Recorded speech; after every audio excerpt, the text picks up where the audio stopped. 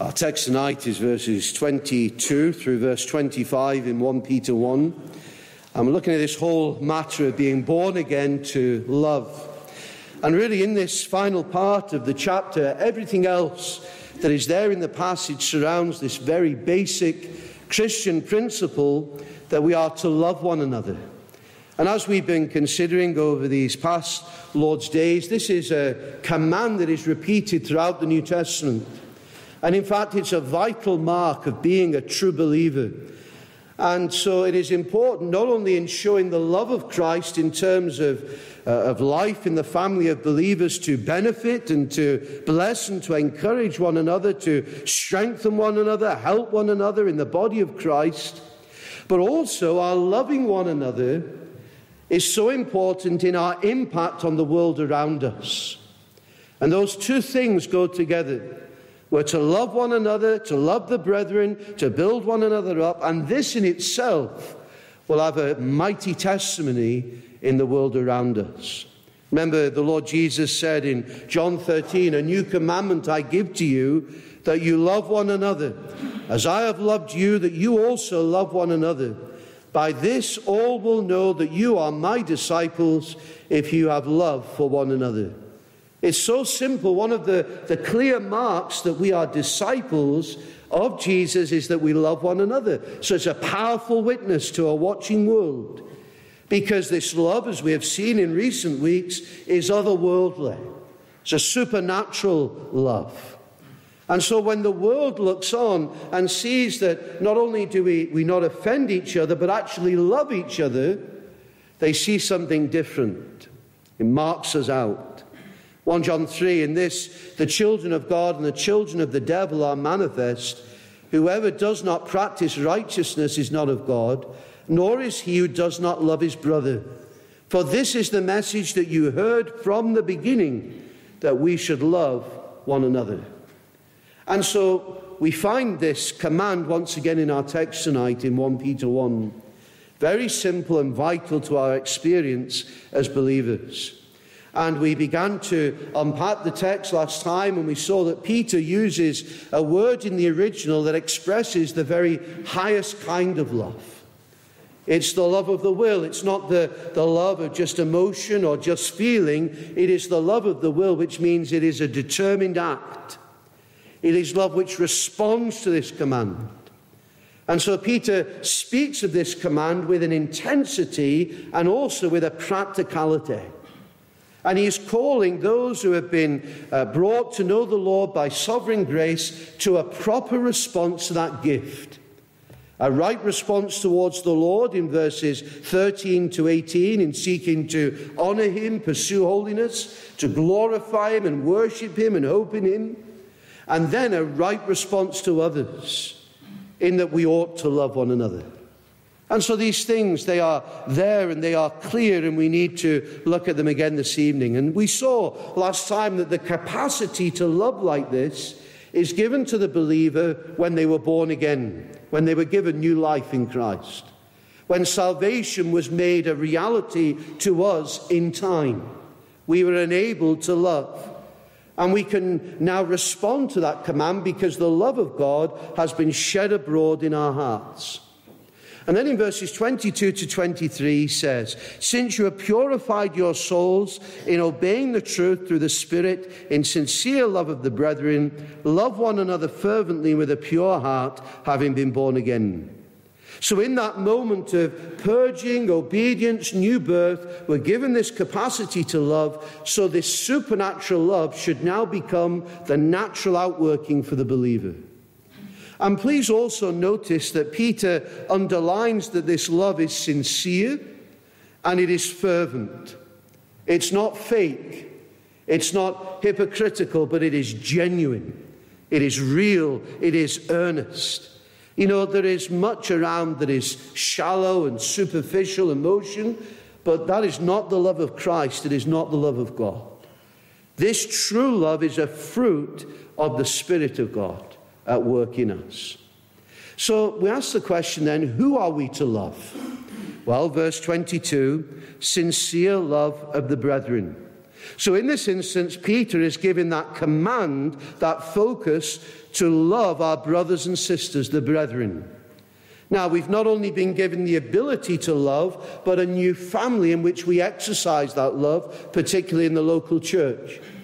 The Lord's people, that family of believers to which we belong.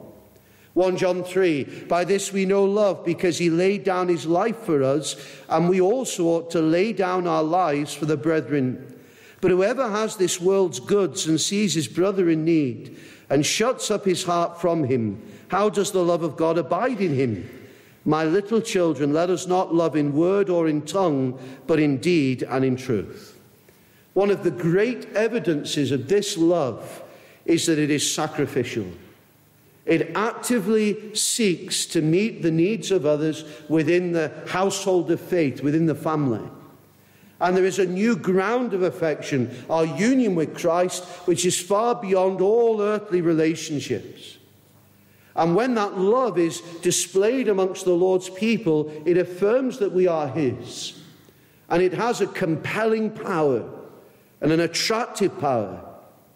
You know, in this day and age, we know that there are many challenges placed upon churches, and all too often, churches fall into the trap of thinking that making church attractive is about evangelistic technique or externals or methods or gimmicks to get people in.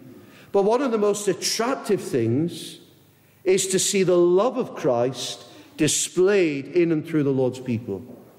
And surely we want those who come into our midst here to see that love demonstrated, to see that love in reality played out amongst us as brothers and sisters in our relationships one with another.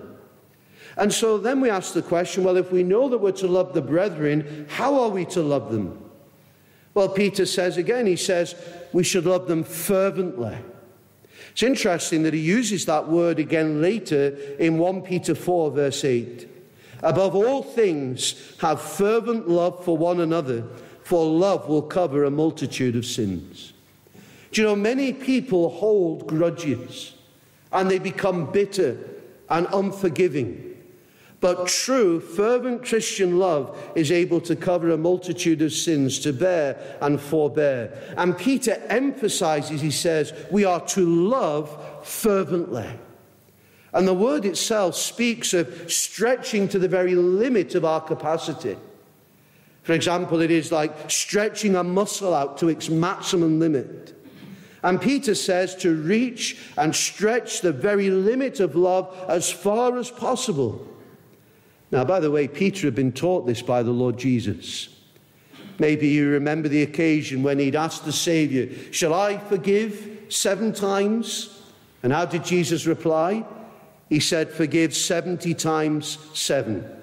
And speaking about the household of faith, believers, the Lord's people, we are to be ready to forgive to the utmost limit. To love like that, this kind of love, that extended, fervent love that goes beyond the casual level, which is what most of us experience and little else. You know, when Jesus prayed in the Garden of Gethsemane, Luke 22 says that he prayed fervently. He was extended in the matter of prayer to the point where he sweat drops of blood. In Acts 12, verse 5, when Peter was in prison, it says that the church went to prayer and they prayed fervently. They were literally praying to the limits that their faith could stretch them. So this fervent love, which is a consequence of the new birth, is loving to the extreme as far as it can reach. Do you know, many link in with this passage here in 1 Peter 1, a link back to Luke 10 and verse 27. And on that occasion, the Lord says, you shall love the Lord your God with all your heart, with all your soul, with all your strength, with all your mind, and your neighbor as yourself. So he's speaking there of stretching our love to love God with all the capacity that we have, and then to stretch our love to our neighbor in the same way that we love ourselves. You say, well, what does that mean? Well, it means to actually look out for your neighbor in the same way as you look out for yourself. And to explain that, the Lord Jesus, to make the point, tells the parable of the Good Samaritan. So a man is robbed and he's beaten and he's left for dead. You probably know the narrative. A priest comes along, the religious man, the priest, he comes along and he passes by. There's no love. There's no interest in helping. And then the next one comes along, a Levite who served the priesthood. He came and he passed by. And not as much as that, he also went out of his way to avoid helping, went on the other side of the road. And then the Samaritan came, the least likely. And he felt compassion for the man, and he cared for his wounds and bound them up and took him to an inn and arranged for his care, all at great cost to himself, loving to the limit, loving the unlovely, the unloved. And when Jesus uses that, he then makes the point, he says that those who follow him will have that readiness and awareness to love those in need. Love not just in thought, but also in deed. And when you bring that back to this passage here in 1 Peter, you apply that in terms of loving the brethren with a fervent love, you can see that it's clear what he's saying. You know, at this point, it's often easier then to step back and to downplay and to trivialize it and to try and make it a bit more comfortable for us. But that doesn't convey the strength of what Peter is saying. We need to ask ourselves, friends, who do we know amongst our brethren who is in real need? Who is struggling? It might be spiritual struggles, it might be financial struggles, relationship struggles. Who is lonely? Who is grieving? Who is finding things hard with raising a family? Who is unwell? Who's in a home? And no doubt there are so many other things that might be coming into your mind. And we ask then, who is facing these things and what am I doing about it? Not looking to what somebody else might do, but what am I doing? How can I help? Are we praying actively, Lord, please direct me to those brethren that need support and encouragement and help. And Lord, please help me to love in the way that you want me to love fervently. And also it needs to be from the heart. Look at verse 22. Love one another fervently with a pure heart. Peter says that this sacrificial, unrelenting love isn't just a cold requirement.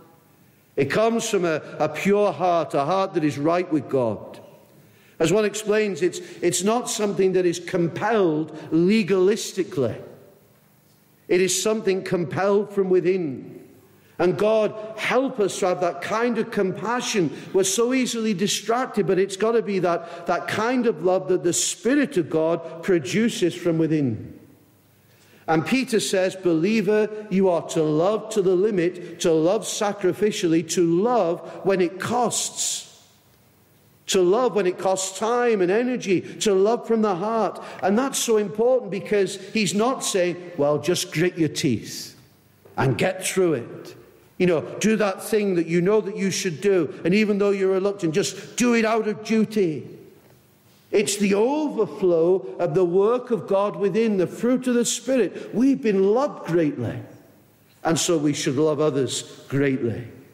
And you say, well, how do we know and experience the fruit of the Spirit? Well, by walking in the Spirit, moment by moment, submitting to the Word, putting your life under the control of the Lord.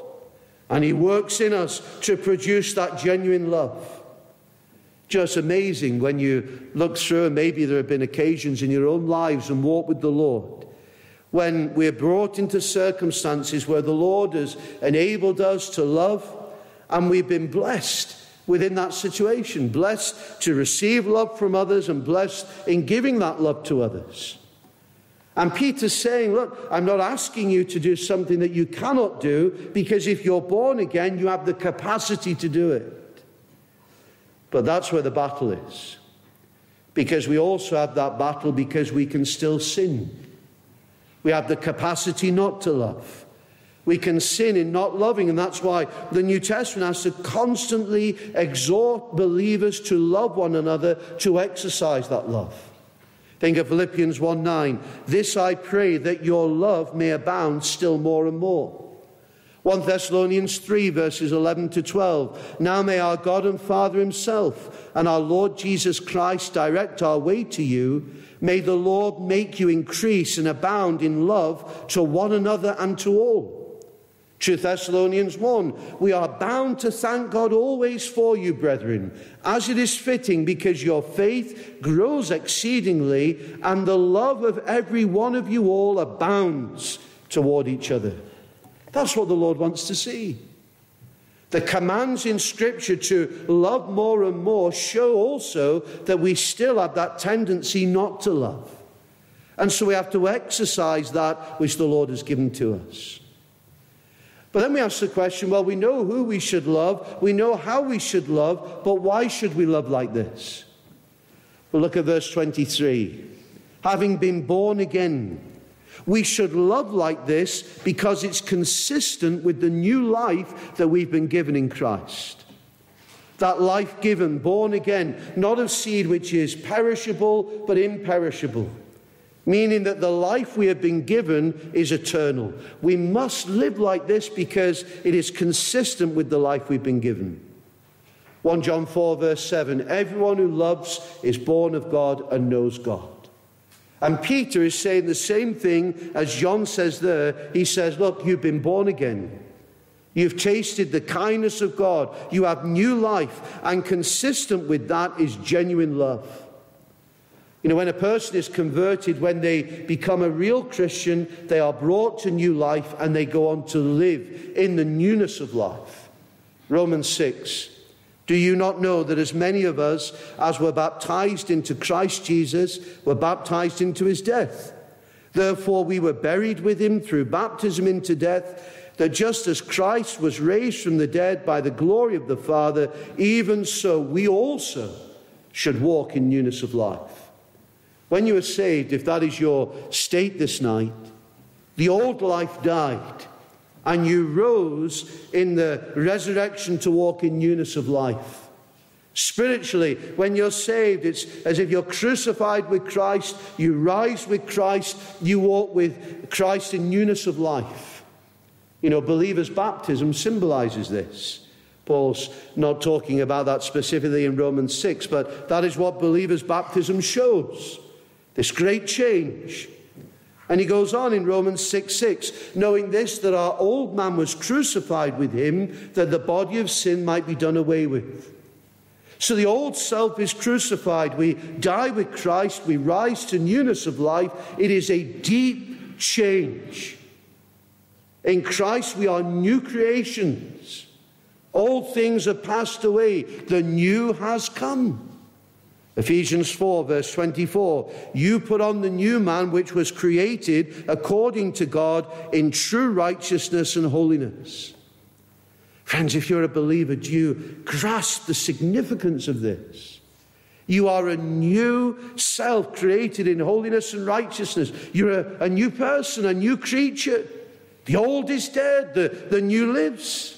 The change is deep, the change is real. Regeneration means that new birth. New birth means your old life died. New life in Christ. Your disposition was changed. Your nature was changed. You were taken from lawless and godless and self-seeking to repentance for your sin. And taken from unbelief to trust the Lord and love the Lord and desire to please the Lord. That's the new pattern of life. A new birth liberated you. It set you free from being enslaved to sin to being able to obey the Lord. And that new birth removed your darkened, blinded mind and gave you the ability to think and discern spiritual and eternal realities. It's incredible. It's a wonderful change to be saved. God transforms and he changes. And in verse 23, Peter speaks of this new birth. It is a decisive event. You know, with any birth, there is preparation and then there's continuity afterwards, but the birth has to happen. A stunning transformation, the sinner made alive, regenerate in that moment by sovereign grace, taken from the old, brought into the new. The old creature gone, the new creature lives. The new man delivered from condemnation and called to a life of righteousness. The new birth, it is so key to understanding this. So key to understanding why we are to love one another. And the new birth is what we call a monergistic thing. Now you say, well, that's a complicated word, and it is in one regard. But simply it means this. It is the work of God alone. When you're saved, you don't cooperate with the Lord. God intervenes. God saves you. It is his work in entirety. It is a stunning, stunning transformation. A person dead in trespasses and sins cannot give themselves life. Can't do anything. Only God can give life. And in his purposes, he takes hold of the sinner and brings them from darkness to light, from spiritual blindness to sight, from the kingdom of Satan to the kingdom of his dear Son. That's what Peter says. You've been born again. God's work, God's action, God's creation. Irresistible grace. Ephesians 2, you he made alive, who were dead in trespasses and sins. You know, it's the fulfillment of Psalm 110 verse 3, where it speaks of an unwilling people being made willing in the day of God's power. God transforms. Salvation is of the Lord. And then Peter explains how God granted this new birth. And he says, it's not of corruptible seed, but incorruptible. Now, when you were born naturally, you were born of corruptible, perishable seed marked by death. You know, it's what every person faces. We all die. Born of the flesh, born in sin, born in bondage to the enemy, an object of divine wrath. But when you're born again, it's of an incorruptible seed, not of flesh, but spiritual. You're set at liberty in the Lord Jesus, no longer an object of divine wrath, but an object of his everlasting love. And so that's why Peter says, love one another. It's consistent with this new life you've been given, the result of God's work. God brings life through that incorruptible seed. Do you know, everything that grows by seed is a creation of God. The fact that God uses seeds does not make it any less his creation, but all seeds in this world die apart from this seed.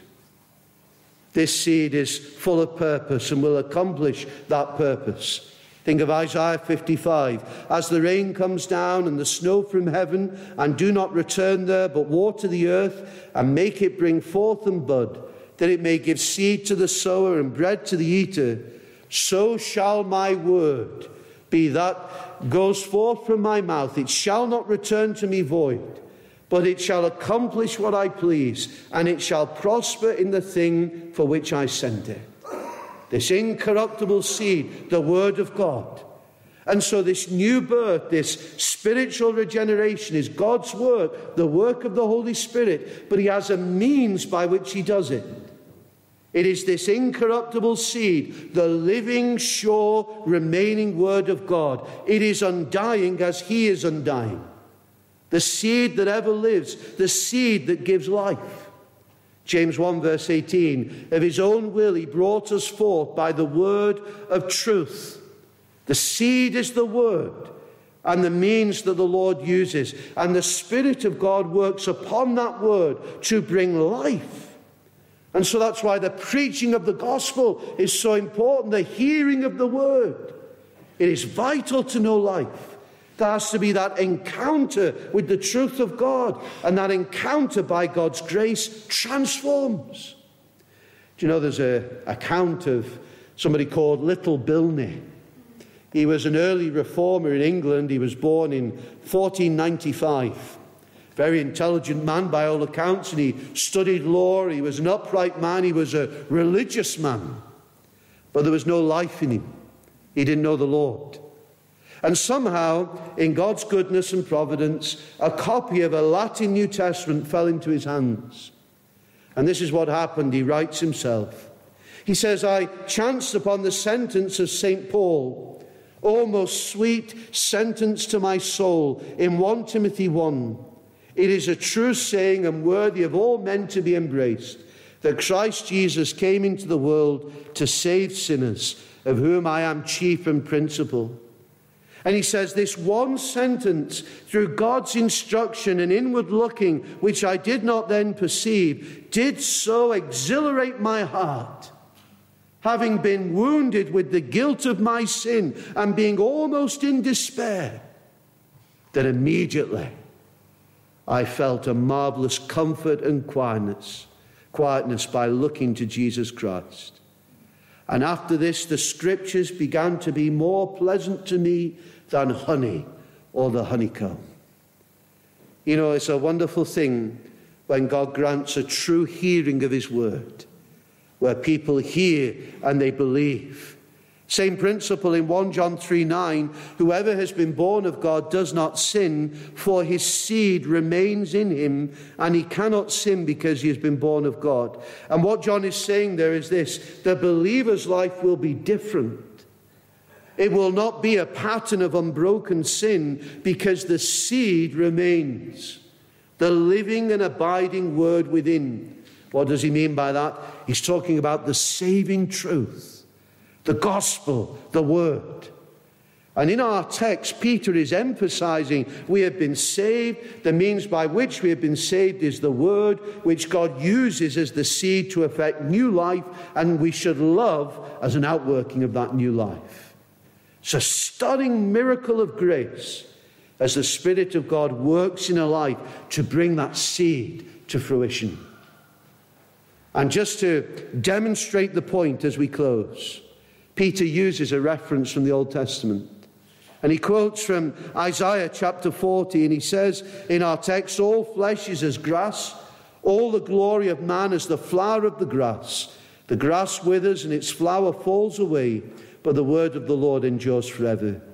And so he's making that point again. New birth from God by an incorruptible seed, the living and abiding word, the gospel. And to prove that the word has this characteristic, he quotes from the Old Testament. And he says everything that's flesh is just like the grass, it dies. The glory of man is just like the flowers which fall off and die, but the word abides. And this is the word preached. And while God's word is eternal, our flesh is not. You know, you find that repeated throughout the scriptures. But the picture is, just think for a moment, all flesh is as grass, the glory of man as the flower of the grass. So imagine you've got a field full of grass. And at times within that field you've got these beautiful flowers which rise and appear. And for a moment there is a beauty, certainly in the wild flowers. So you have the common, you've got the grass. And then you've got the uncommon, the beautiful flowers. You've got the plain and you've got the spectacular, the grass and the flower. But the point is this: grass withers and dies. The flower crumbles and dies. Common or uncommon, plain or spectacular, death touches all. The very best of the flesh, the very best of man's life, the very best of his efforts and achievements, the most beautiful of people, healthiest and strongest and honored and gifted, the flower of man in art and music and education, the greatness of people, but all die. As one explains, the prince and the pauper both come to a grave. Generations come and go like the leaves of each successive year. They die and decay. And for a time, some people might stand out. Some are successful. Some are very rich. Some get great status. But it doesn't last. It's no more abiding. Some may have lives like flowers, delicate and beautiful and striking. And yet it has no permanence, no greater grasp on life. Or do we say ashes to ashes, dust to dust? And Peter says, but you, believer, you've not been born with that type of sin. In Christ, you've got new life, eternal life, and it's glorious. And though we may die, yet we shall live because we are in Christ. We have a certain hope beyond the grave, a glorious future. And this is the word that was preached, the gospel, the true unchanging word. The importance of the scriptures, the preaching of the word, the precious seed of the word, the means by which new birth is given. 2,000 years later, we are gathered here still to hear and study the word. the word that endures forever, to hear the gospel of Jesus Christ and him crucified and risen again, ascended, exalted, one day to return, the one who is able to save to the uttermost all that call on his name. So when did we receive the ability to love like this? At salvation. Who are we to love? One another. How are we to love? Fervently from the heart. Why are we to love? Because it is consistent with our new life if we're in Christ. And friends, that is it in a nutshell. That's what we should be about. And we need to battle for it because the enemy would seek to ruin us. But we need to strive in God's grace and by his enabling to love one another. It's the truest expression that we know Jesus Christ, that we have that life within. And you know, my prayer is that as a church we will be a clear demonstration to the world around us about what love is truly about. But we can only do it as we look to the Saviour. We can only do it as we fix our eyes upon him. And I pray that God would teach us and help us to show love to all those in the household of faith, that the world may know that we belong to Christ, and that we may enrich the lives of those in his family, show the character of new life in Christ and the transforming power of the gospel, that others might look and see that it is his work, and by seeing that we would have the privilege of pointing them to the Saviour. We need his help to do these things, but he has promised to give us all that we need, and may it be that that is in evidence in our lives, day by day, and all to his glory, until we are called home to be with him. Amen.